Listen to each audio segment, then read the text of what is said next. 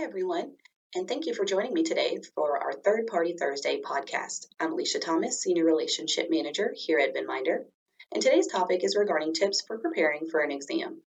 I hope you find this information to be beneficial as you prepare for your next one. These are the pointers I found to be very helpful for a smooth exam.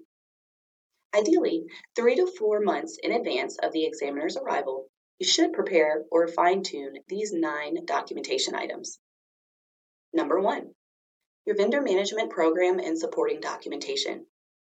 Make sure the documents are board approved, that they contain regulatory guidance citations, and align with the actual work product being produced. Number 2, prepare an organization chart and bios of key organization members involved in third-party risk management, as the examiners will likely want to see their qualifications and experience. Number 3, pull a complete inventory of your third parties. Be prepared to include samples of the due diligence being performed, risk assessments, and any ongoing monitoring activities. It's recommended to take a risk-based approach to prepare this inventory. Number 4, have complete critical and high-risk third-party samples on file. Number 5, be sure to have adequate reviews of reports such as SOC reports, business continuity plans, and financials. Make sure these due diligence documents are the most current and that the analyses are on file as well.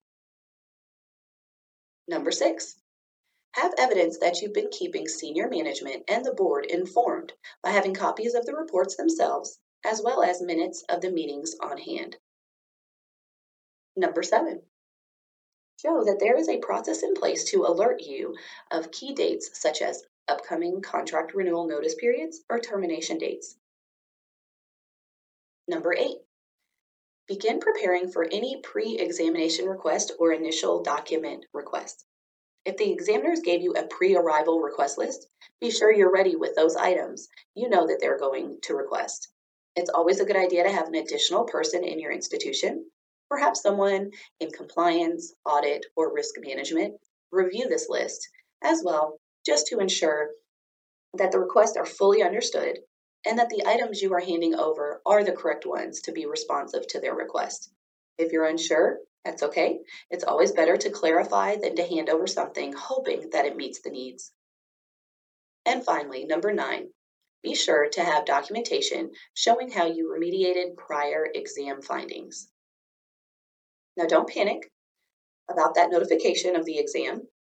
As long as you and your team are doing your best to prepare these 9 documentation items in a thorough, efficient, and timely manner, you'll be ready to go by the time the examiners arrive. In order to prepare for their arrival day, be sure to let them know you've received their notification and are prepared for their arrival.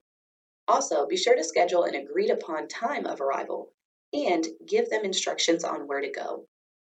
Internally, make sure your organization knows what to expect and where the examiners will be.